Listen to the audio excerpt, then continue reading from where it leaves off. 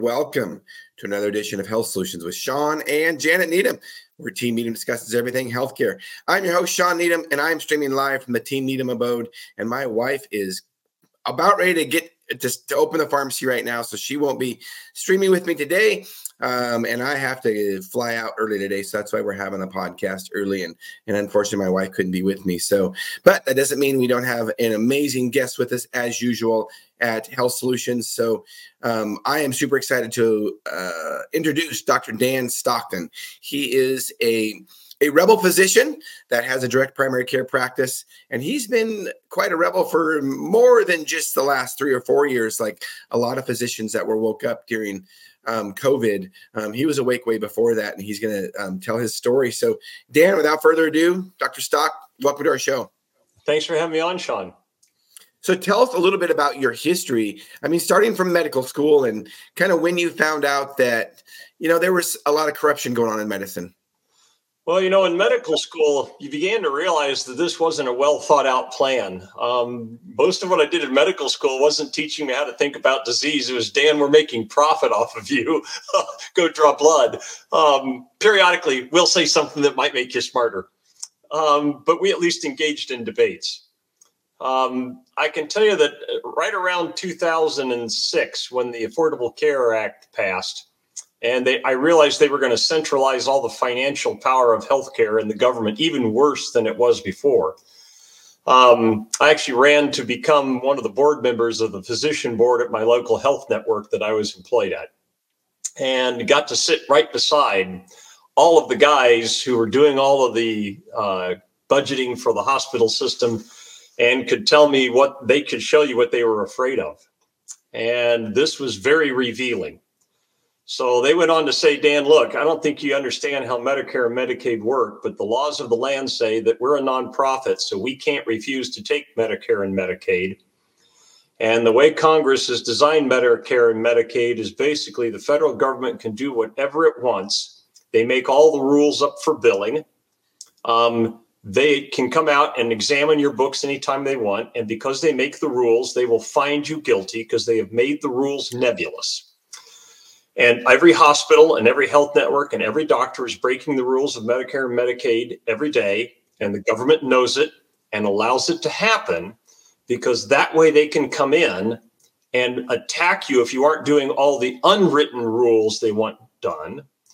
And if you try and appeal them, you don't get to take them to the Supreme Court. You have to go to an administrative law judge who is employed by the Department of Health and Human Services, and you'll be found guilty anyway, and they'll strip out all your finances and bankrupt you.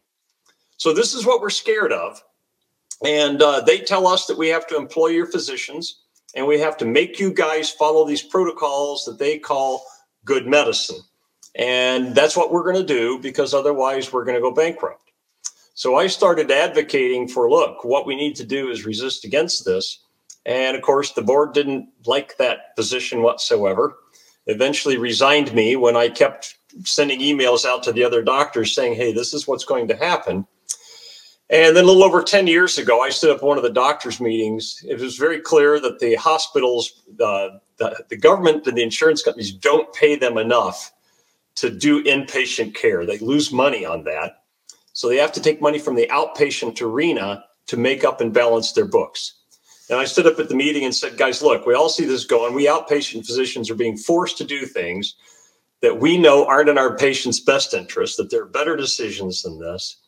And it's financially coerced. We'd be better off to leave the employment of this hospital system, form our own group, make our Medicare and Medicaid patients pay us cash, but give them discounts to do so. And then just take private insurance. And that health network fired me in 4 hours for saying that. That didn't take them long, did it? No. Well, you have to understand that I sat on the board with these guys, and I know what they know financially, the lay of the land and how powerful the government is. I was just so passionate about the idea that healthcare had to change that this was worth the gamble. So, of course, my salary dropped to zero very quickly. By the way, they were so frightened of that message. There was a clause in my contract that says that if they fired me, they had to pay me for 6 months.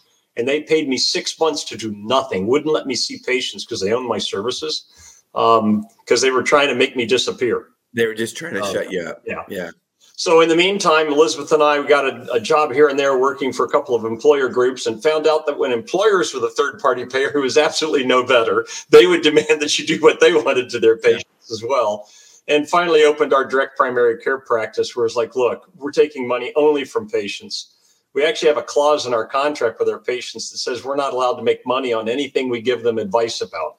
Medicine, laboratory, supplement, referral, imaging. The only thing I sell is advice. And this way, my advice can be totally free of conflict of interest. So that's the backstory that led up to that video that happened in August of 2021. I'm not good at watching psychotic people be underinformed and taken advantage of by neurotic people. And so I was asked by a local person here to speak at our school board against the masking and vaccine discrimination. And went there not even knowing that it was being videotaped, and said, look, you just got to know that the people you're taking advice from here are violating every scientific principle known to man. Yeah. This advice is it's just total pablum. It's got nothing to do with reality. And with that, kind of got strongly involved with the medical freedom movement, Mary Talley Bowden and everyone else, Robert Malone, trying to get our government to turn around and get out of control of the crony capitalists who run it right now. Yeah, awesome. Well, I'm so glad that you stood up, because here's the reality is that the federal government, Medicare and Medicaid, any of their payment programs is slavery. And any healthcare professional that takes it, whether they're a doctor, whether they're a pharmacist, they are slaves to that system. And you just shared the story. And I don't know of one healthcare professional that doesn't take their programs, that isn't scared that someday they're going to come in and do an audit and basically, like you say, they will bankrupt them. It is by design. There is no way that you can follow every rule. So the only way you can get out of that is stop taking their money, just like you did. And I joke with people that Anthony Fauci has been the best thing that ever happened to my practice, because people in Indiana have realized the advice I'm getting right now is so tortuously coerced that I can't rely on it. And they have decided that, many of them to their own financial harm, because one of the ways this government system works is like, look, we're going to come out with taxes and insurance premiums and take away all the money that you would spend the way you want for your health care. And we're going to take it away and give it to a third party who's going to tell you what good healthcare is, and you're going to get it.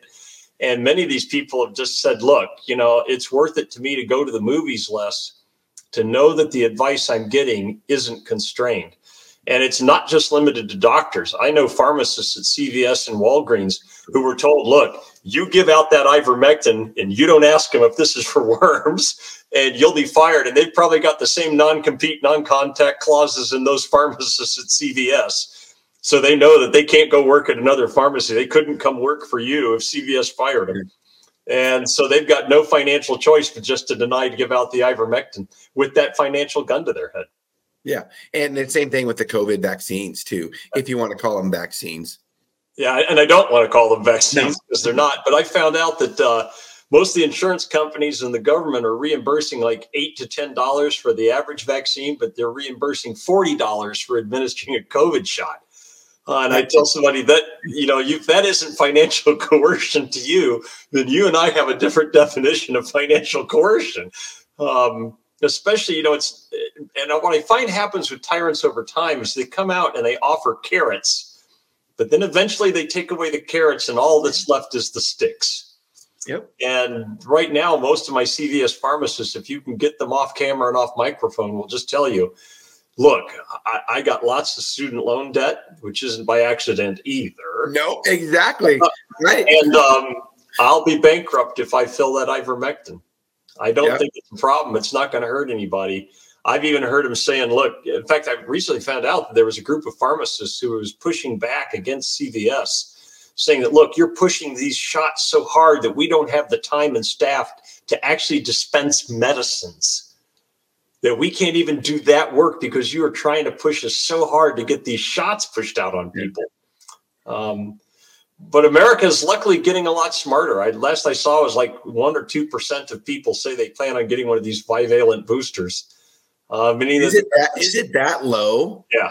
Well, I can tell you, even for their initial round of bivalent shots, they came up with the old boosters. They only got 30% of people who are eligible to take one. I think they're up to like 5% of kids in the country have been given one by their parents. The new round, they said it's about 1 or 2% says they plan on getting one. And they have manipulated this thing probably about as well as you could manipulate the human population to try and sell them on this. And it still hasn't worked. Yeah. And I'm honestly, I get a lot of hope knowing that there have been so many people who have said, this is not going to work. We are not going to accept this. We're not going to call it a vaccine. We're not going to accept that it's in our best interest. And there's nothing you can do. The more you advertise it, the worse you will make yourself look to us. Well, and in reality, if you have to mandate something for somebody's health, how good is it? I mean, seriously, I mean, that's a red flag in my opinion already. And people are catching on to that. It's like, wow, people, if it was dangerous, if it was a good enough product that it was going to save so many lives, you wouldn't have to mandate it. People would be lining up. I mean, from all over, right? And initially they did, because the government lied so much about the research that had been done on this. They did line up. But then as they started watching people get sick and die around them, and those of us who chose not to take these shots continued to survive and thrive. I think especially as the data started to come out about what Pfizer was hiding and the FDA was helping them hide, people began to realize, even though they may not come out and say it yet, but they've begun to realize, I have been fooled. Yeah. And there are some people in the medical freedom movement who want to damn the vaccinated. And I beg them not to do that, because these poor people have been sat upon by some of the best liars that have ever existed in the history of the world. There are some of these guys who are such useful ignoramuses, Fauci, Walensky, that these guys actually, to a degree, believe the nonsense they're saying. And unfortunately, there's been a lot of people, just like, Germans aren't bad people, but there was a lot of them who got fooled by the Nazis. And my hope is that America is evolving faster than the German population did before World War II. Well, we can just hope that, the message travels faster just because of the media that we have now, and the platforms we have. And that's one of the reasons that I have a podcast, is to just educate and empower individuals to make their own decision. Because if we were basing our decisions on government alone, I think most people would agree, maybe not, but a lot of people would agree that the government does not have our best interests in mind at all. And I think something you said earlier, Shawn, is just very prescient. The solution to misinformation, disinformation, and malinformation is never censorship. It's right. Debate. Yeah. And yet I can tell you that Richard Urso, Ryan Cole, Robert Malone, Pierre Corey, Paul Merrick, we have all begged everybody from any level of government on the side of this to come to a debate, and they flee and avoid debate. What happened on Joe Rogan when he challenged Peter Hotez to debate RFK Jr. was so telling, that this little neurotic ignoramus ran away from that debate so quickly. And to understand that when a government comes out and says, no, I have to do your thinking for you. Anyone who says, I have to do your thinking for you, give me your power and let me do that, is the person you should immediately distrust. And it doesn't matter what they say after that. It should be distrusted. It's a fundamental reality of human behavior that when a man says, I want to take power over you, you should immediately ask yourself, why does he want this and how am I getting it back? And if he says, I'm not going to debate you over this, then you shouldn't give him anything. Right.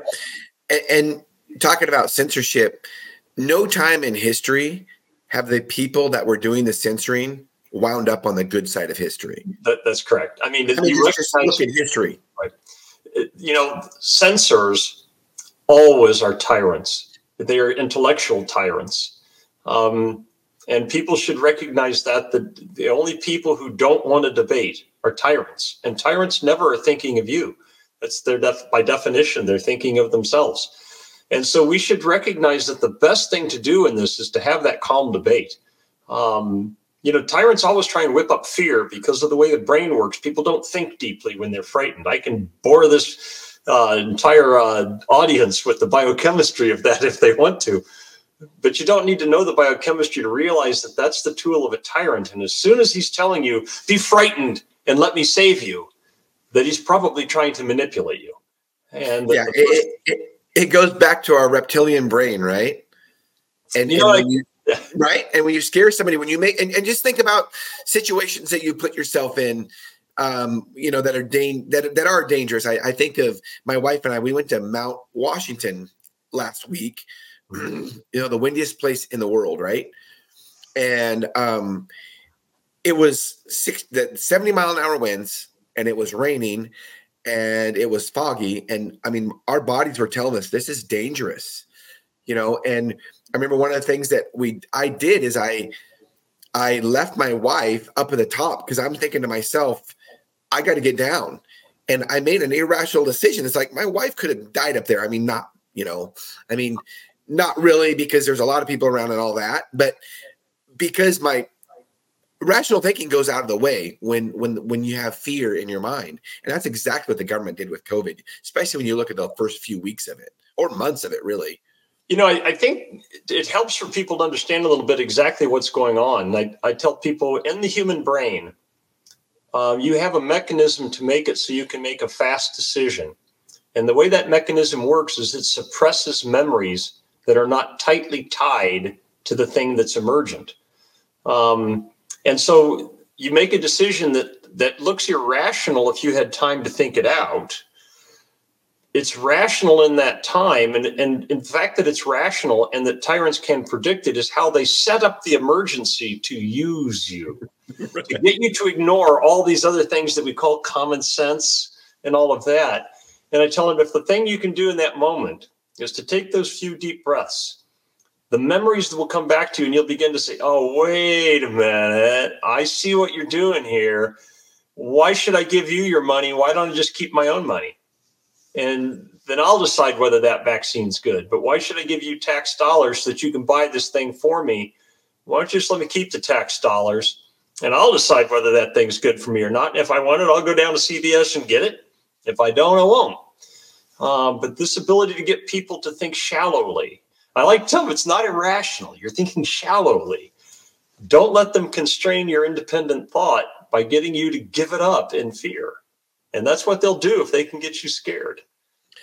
And when you look at a lot of the people that waited a few months to get the mRNA shot, they're not sad they waited, because the longer they waited and the more they thought about it more rationally, then the more they realized that there's a lot going on that, the federal government might not have told us, or they lied to us. Yeah. It's I don't meet anybody who hasn't had the shot who regrets not getting it. I take care of lots of patients who have had the shot who very much regret getting it. Yep. Including people who were not injured, but saw other people get injured. They got lucky and got one of the cold lots. And they're, I regret even having taken the chance on that cold lot. And the reality of it is, Dr. Stock, is that the side effects aren't over. I mean, we're seeing turbo cancers come up.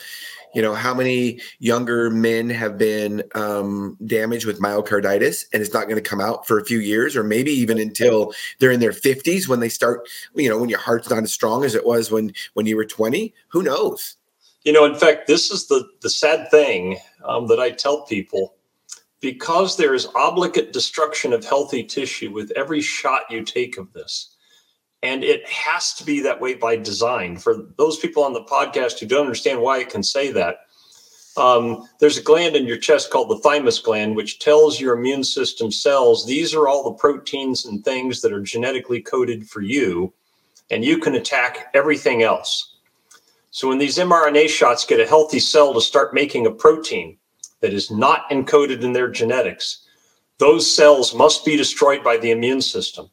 The only way to avoid that is to make them so they won't attack that protein, and now they won't fight the germ.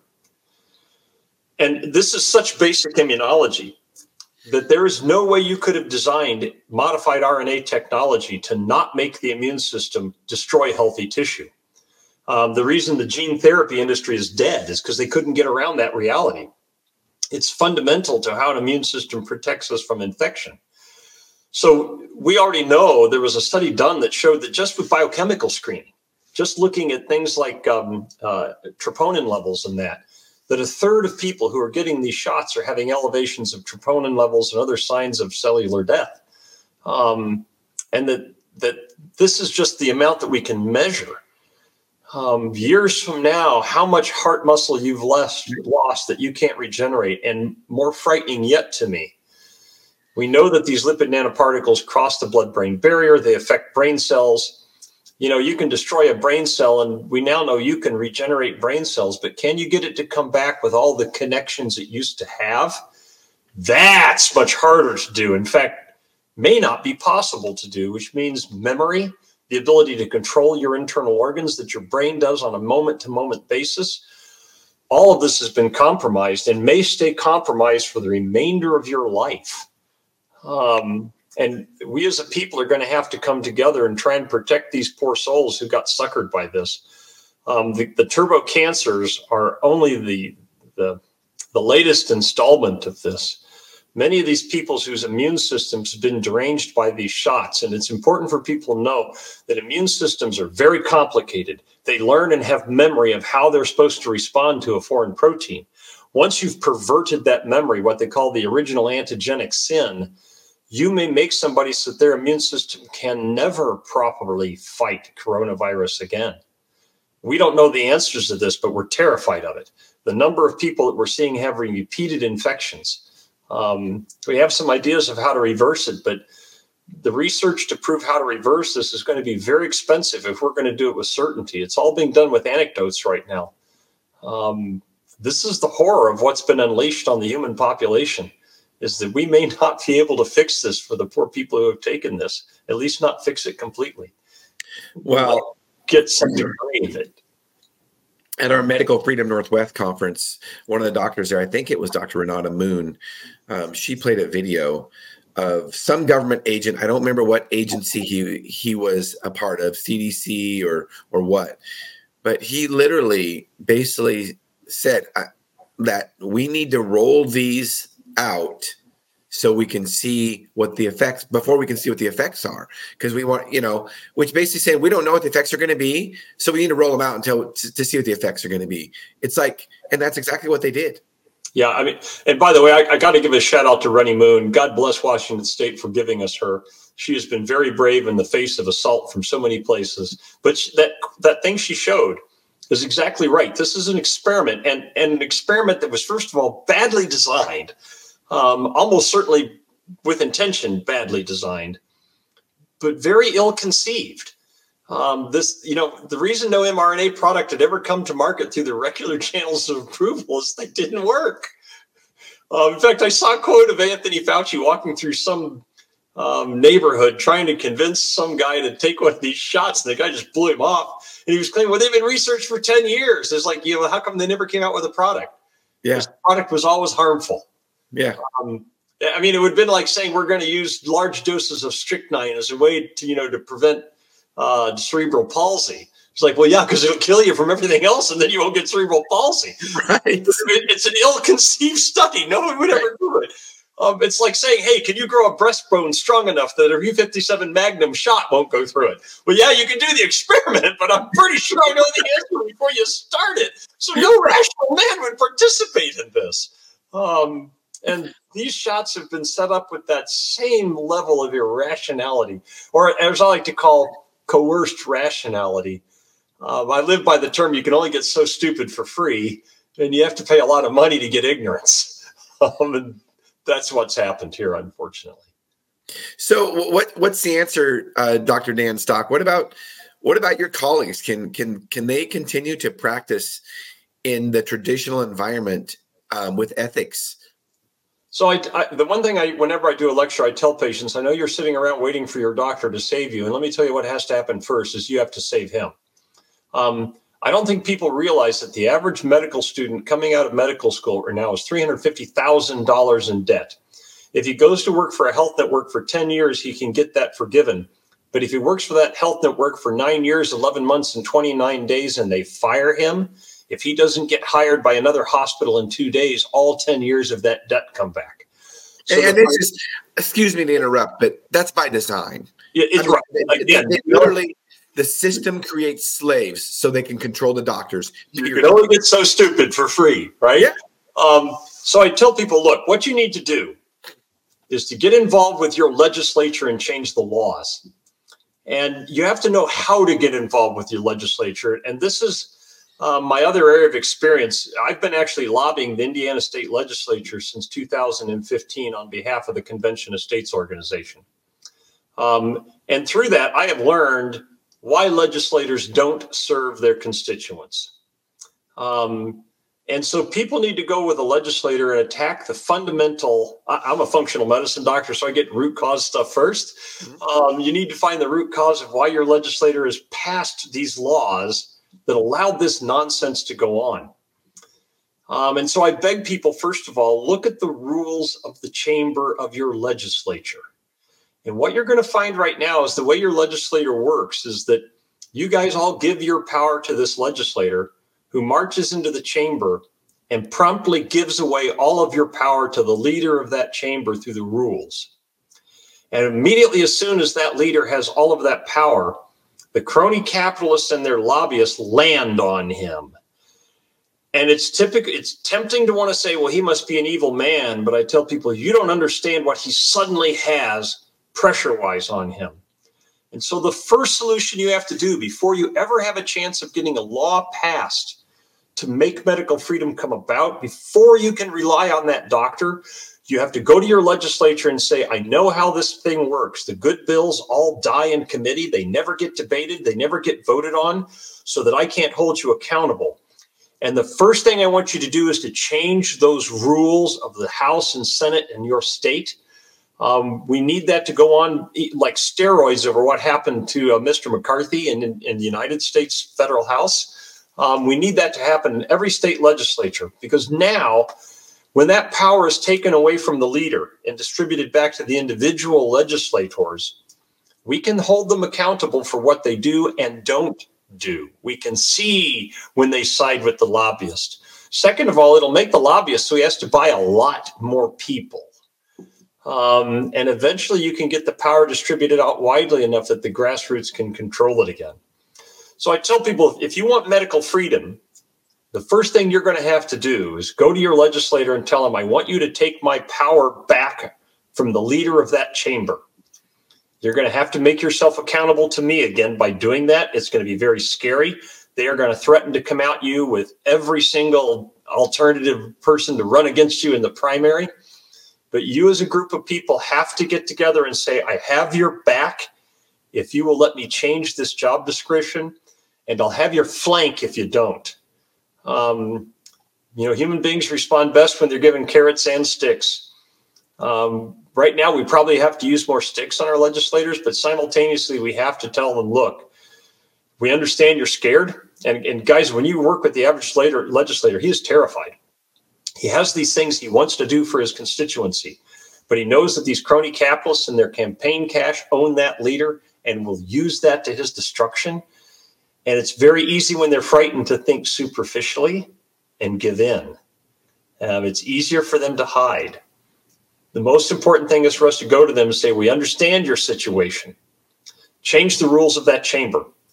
Take our power back from that leader, and we will have your back. But we need you at this moment to become that bigger man in this legislature. Then, when we have accomplished that, so that a good law actually can get debated and can get voted on, then we can start to make the changes at the state level, which is where it's going to happen first. And I'll give you a great example of that happened here in Indiana. We had a very thoughtful legislator, Donna Shibley was her name, who proposed a law in Indiana that would make it so it was illegal to have a non-compete, non-contact clause in the contract of a physician. I think I heard that about that. That was just recently, wasn't it?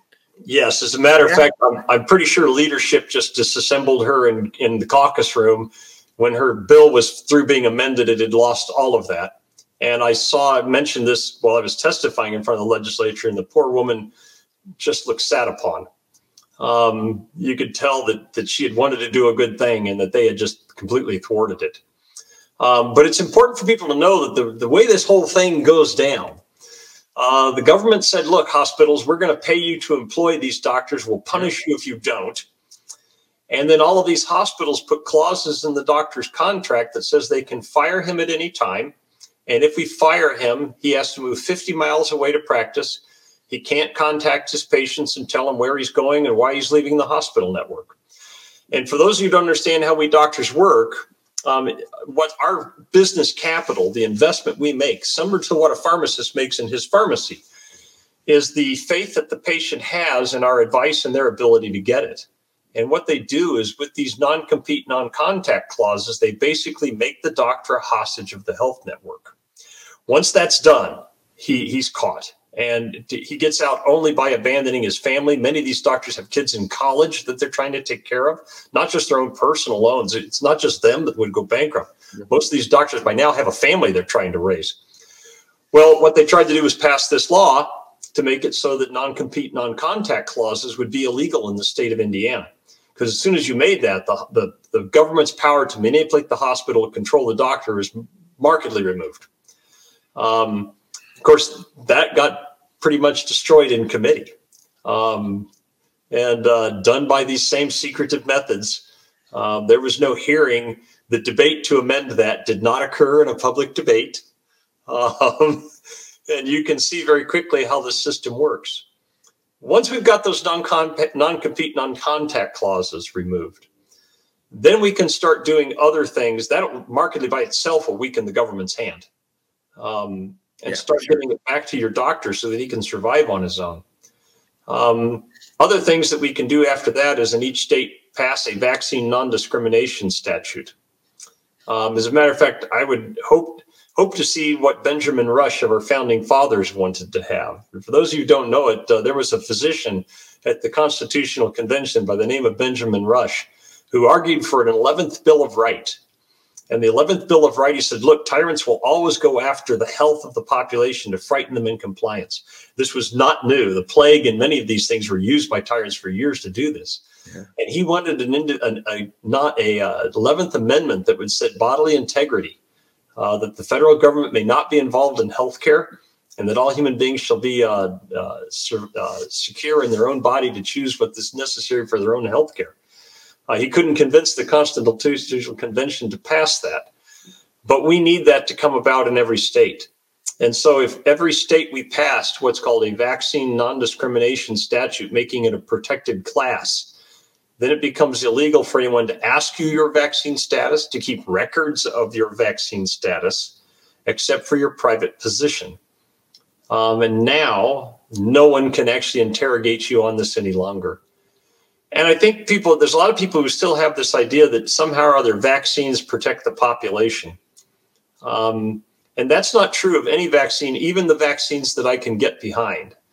And, you know, one of the things tyrants do when you don't agree with them is they start calling you names. So you and I get called anti-vaxxers. Yep. And I tell people, look, if I got bitten by a rabid squirrel tomorrow, I would take rabies vaccine in a heartbeat. It's a rational biochemical approach to solve that particular problem with that particular pathogen.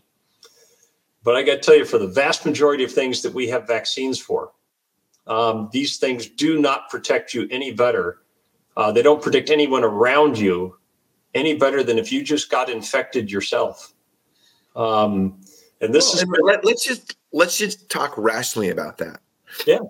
So vaccines have largely been out, the last 70 years, mostly.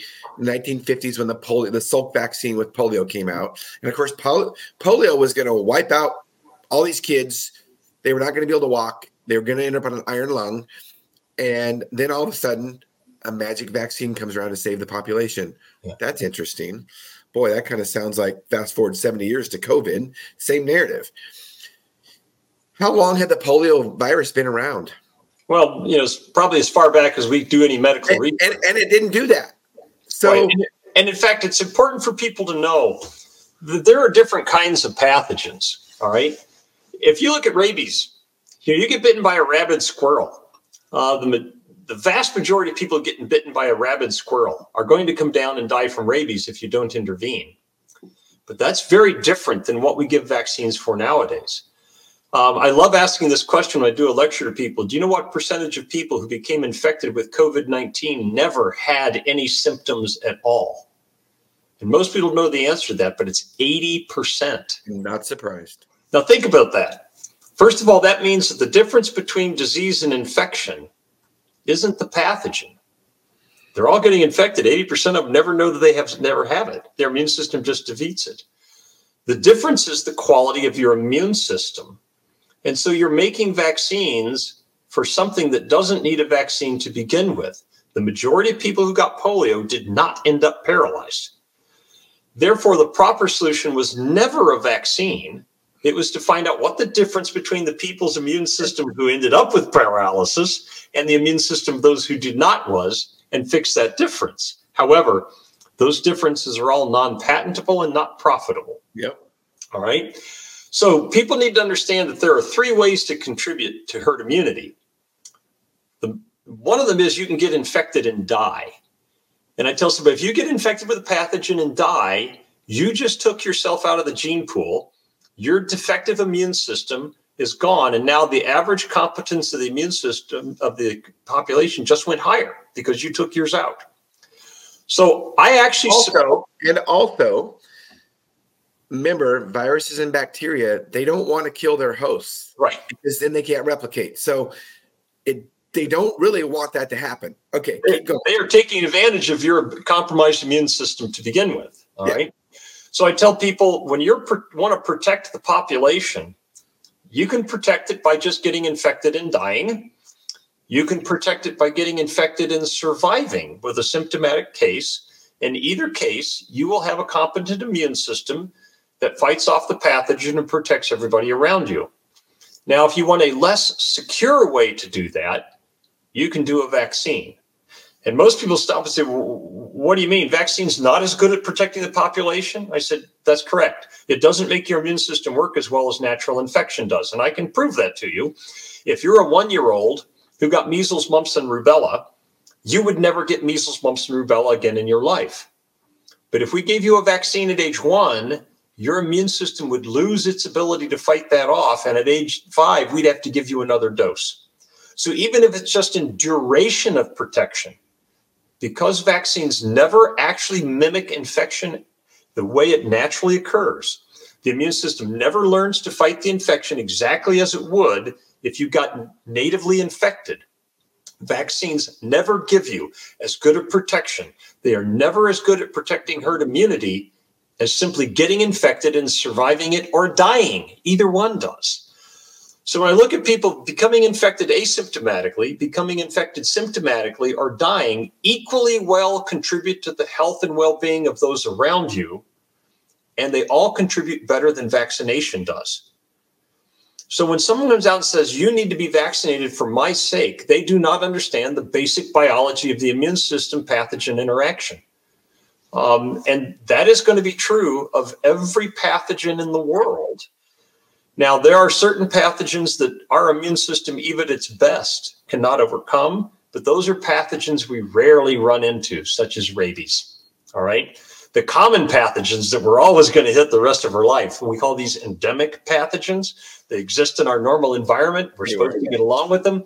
No vaccine will ever work against these, and they will never protect anyone in the population if someone else gets vaccinated. A vaccine is a way you may choose to use to modify your immune system function.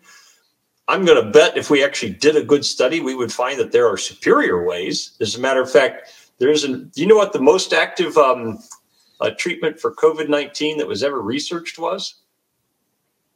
I do not. 25-hydroxyvitamin D. Yeah. No, I'm not surprised. Placebo-controlled randomized blinded trial done in people already hospitalized for COVID-19. Already taking azithromycin and hydroxychloroquine at appropriate doses. 25-hydroxyvitamin D reduced the death rate by 100%. Small trial, wasn't statistically significant, but it reduced the progression to the ICU by 90%. And that was highly statistically significant. And that is the top of the line type of research you can do, ladies and gentlemen. I read the study myself. It's a much better done study than any of the studies on these shots were done. And so I point out to people that the hysteria about you need a vaccine to protect me, it's scientifically unbased. It's not accurate. So you should not be looking down at anyone who makes a different vaccine decision than you make, any more than they should look down on you.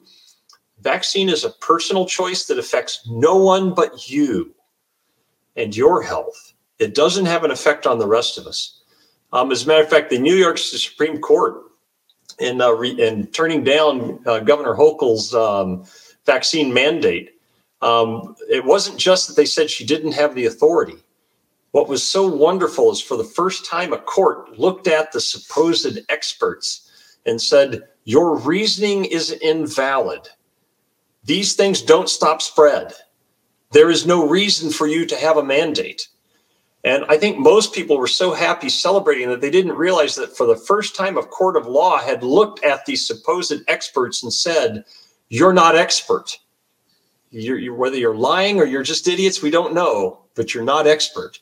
And acknowledged that at least in the case of this shot, there was no rationale for one human being to take this on the idea of protecting another human being. Now, if we can get people to understand that that is true of all vaccines, even good vaccines. And I tell somebody, if you take a rabies shot, Shawn, you're not protecting me from rabies. Right, exactly. No. I mean, if that squirrel bites me, I'm still going to get rabies. Yeah. I tell somebody, even for other vaccines. But you know what's interesting, Dr. Stock, and believe me, when I interview, one of the great things about this podcast, I learn so much when I interview people like yourself. And, you know, believe me, my thoughts about vaccines and stuff have really come full circle. And, you know, I'm not sure how you were trained on vaccines, but how I was trained on vaccines is like, no, I mean, everybody's got to get the vaccine in order to, no matter what vaccine it is, you know, a majority of people have to get it to prevent, you know, to prevent a pandemic. And when you, but that makes no rational sense. It's like what you just said. A vaccine only protects yourself. Yeah, I'm actually a functional medicine physician. So I've done some advanced study in inflammation regulation and immune system control. And I have to tell you, what your doctor learns about the immune system in medical school is extremely superficial. It is amazing. Once you learn more about it, you want your money back on that degree. And so I tell people, when your doctor tells you some stuff that's nonsense, understand how honestly he's coming by it. He was taught very superficially about this. What he learned about vaccines is vaccines good. That's what he got taught. There was nothing more in-depth about immune system function. He didn't learn about portal of entry. He wasn't taught about the regulation of humoral and cellular immunity. He wasn't taught about antibody class shifting. None of that was taught. So when he tells you these things that don't make sense with what you're seeing go on in the population, he's as naive about this as you were. The only reason he's not learning it as fast as you is he has a financial gun to his head and you don't, unless your employer puts you on a mandate. But once you come to understand this, you can see why, hey, Dan Stock is an anti-vaxxer. You know, the oral typhoid vaccine I would probably take if I were going to travel to a place with endemic typhoid. I would take a rabies vaccine. But the decision to take a vaccine has to be determined upon the nature of the pathogen and the nature of the immune system. And in many of these diseases, the pathogen is a very small variable. The immune system is the very large variable. And that is not being taught at all. I can tell you in medical school. And that's what sustained us for thousands of years. Right. Why did we think the earth was flat for centuries? All right. Right. You know, I tell people it's a breakthrough in understanding, which is very powerful, though. In medical school, they would tell you this one line that, remember, antibiotics don't fight infections. The immune system does. Antibiotics just help it out. And then after saying that, they completely ignored it the remainder of our training. When somebody would come in with severe sepsis, we would never give him vitamin D. We would never give him vitamin C. Some of my osteopathic colleagues are smart enough, they learned that. But it wasn't taught in medical school. We were taught to ignore it. The immune system was like this big black box. And smart people in Washington knew what was going on in the black box, and they would tell us about it. But we were very underinformed. And so I beg people to understand. I don't want them to hate their doctor who's in the third-party payment system. I tell them, have him on your hockey team, go out to dinner with him. I don't know that I trust his medical advice. Understand his situation. But understand that what he was taught in medical school about immunology is very naive. It's very superficial. Most doctors don't even know that there are different classes of IgG antibody. Doctors are taught that antibodies fight infection. When I was in medical school, we were taught that wasn't true. We were taught that antibodies prevent spread of infection, that the only thing you get when you measure an antibody in the blood is it tells you the person has previously been exposed. That's what I was taught in medical school. That's not taught anymore. The CDC is telling people that antibodies mean immunity. And for those of you who don't know this, there was actually a vaccine in the 1960s for respiratory syncytial virus. Remember this story as you're deciding whether to take that vaccine, where they actually did the study on this thing right. And it turned out that if you took the vaccine in the second year, you were more likely to die from RSV if you were a kid who took the shot than if you didn't, if you took placebo. You know what the hallmark of the people who were dying from RSV was? They had enormous levels of antibodies. So they had these huge antibody levels and they were dying from the disease because their immune system had been taught to respond to the virus wrong. Right. And as a matter of fact, I will note for anybody, I've looked at the studies done on these RSV vaccines. They don't carry them out beyond 1 year. Because in the previous trials they did with these vaccines, it was in year 2 that they started to notice the damn things were killing you. And so, well, and here's one thing that there's a lot more unknowns of the immune system than knowns. Like, for instance, we can measure IgA, IgG, whatever, to see if you've had previous infection or you might have previous immunity. But we only know to measure what we know. Just because you might not have IgG or IgA or what have you antibodies doesn't mean you can't fight that infection or that you haven't been exposed before. Right. Because we only know what to know to measure. We don't know some things to measure. And I think you saw that early on with COVID when there was some serum antibody testing and people were saying, see, these people haven't been exposed yet. Well, that's just not always the case. Maybe they're not mounting an IgA or an IgG response, but that doesn't mean they weren't exposed and they're mounting some other kind of response. In fact, that's an important thing to know, that we actually can measure the thing that matters. All right. And that's what's called a cellular immune response. The test is very expensive.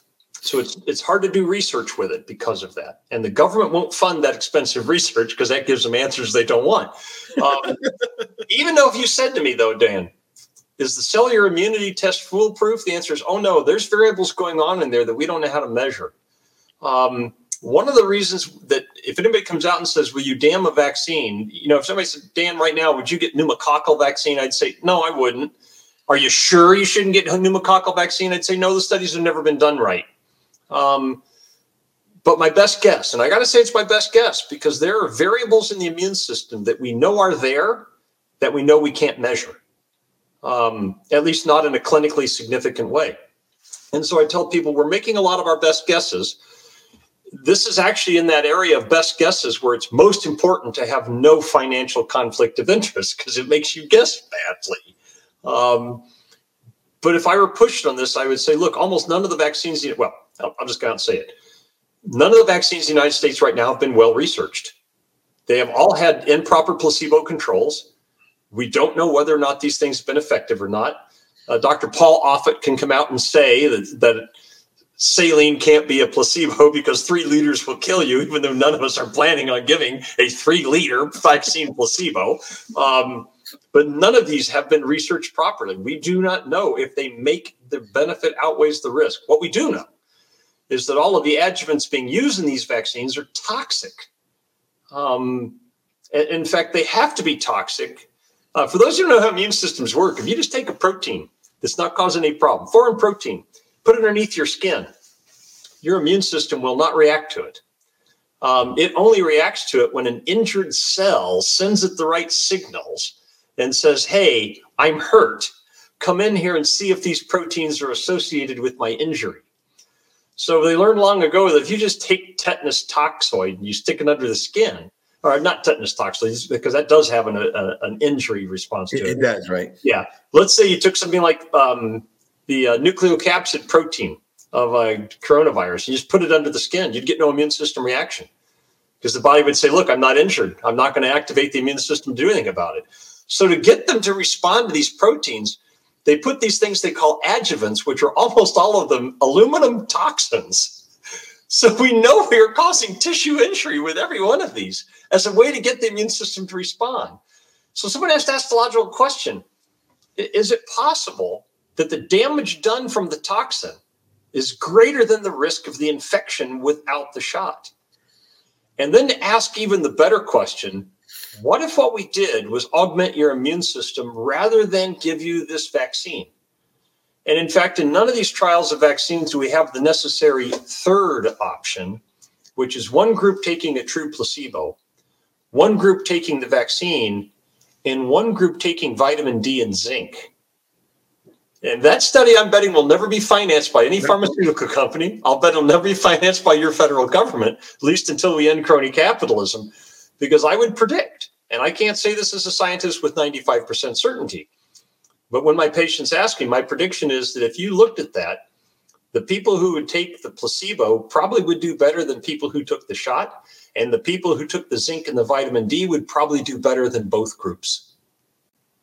And not just against the pathogen. But there's no money in that.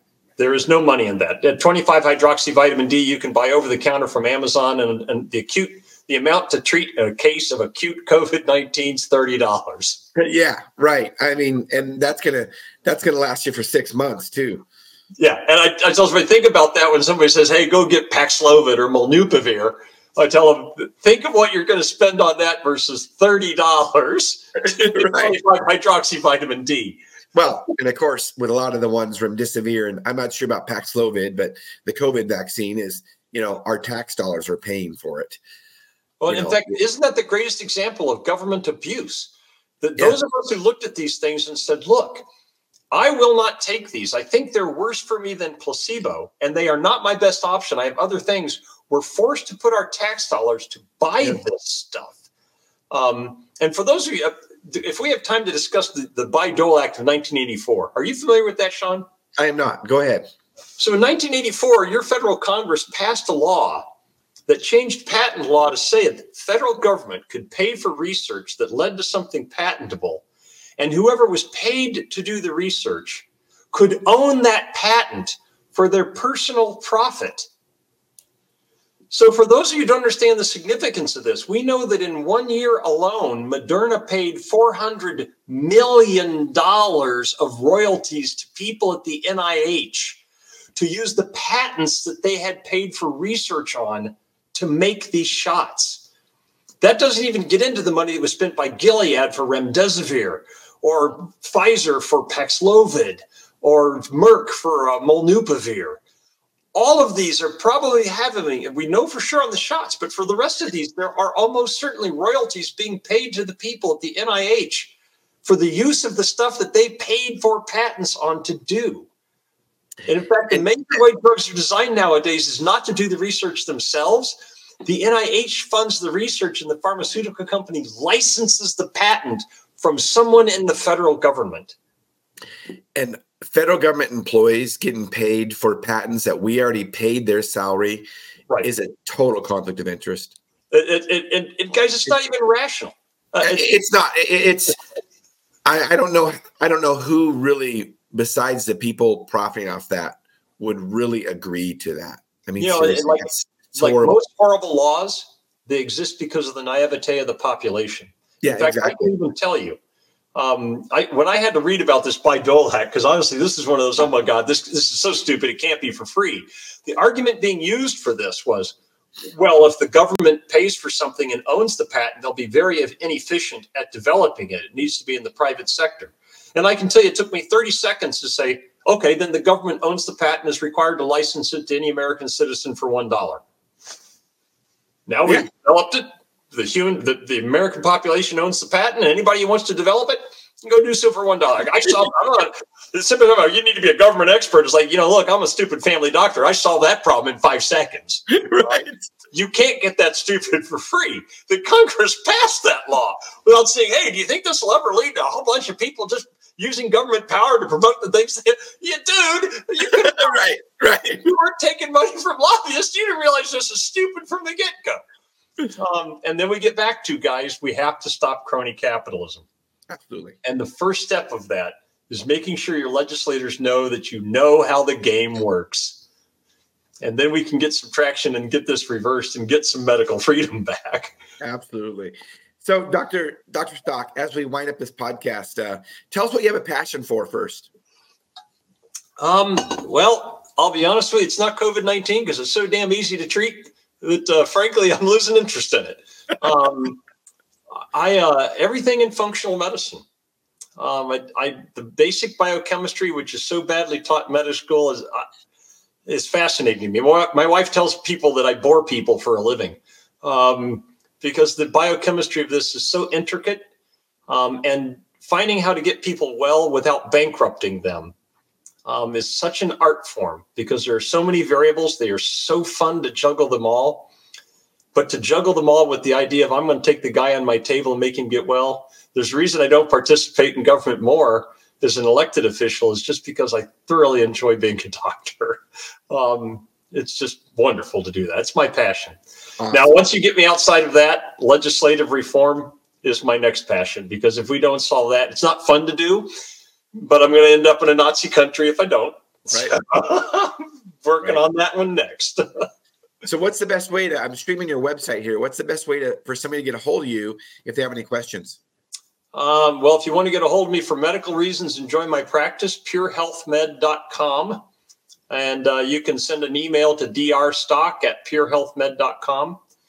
If you're interested in forming a group to reform your legislature, I work for a group here in Indiana. I'm the director of the Citizens Coalition for Legislature Accountability.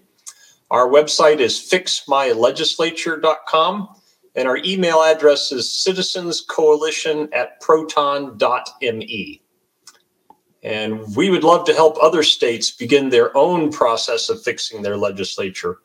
Hoping to get this started in Texas. I'm going later this month to do a lecture down in Texas, hoping to encourage a group of doctors there to start their own citizens coalition to fix their legislature. And you in Washington could sure use it. Oh, yeah, we sure could. Yeah, that's for sure. Well, Dr. Stock, thank you so much for being on our podcast today. Our goal is to educate and empower individuals to take charge of their own health, and you have helped us realize that goal, so I really appreciate it. Thank you so much for being on. Shawn, thank you so much for having me on. I love having a good debate. If you can get anybody in Washington State to come to a debate, we'd love to have that too. Yeah, and hang on. As we wind this podcast up, hang on, because I want to talk to you after the show, okay? Sure. And listeners and viewers, thank you for tuning in to Health Solutions with Shawn and Janet Needham. Tune in Thursday to our midweek podcast, 8 a.m. to 9 a.m. Pacific Standard Time. Health Solutions with Shawn and Janet Needham. Thank you.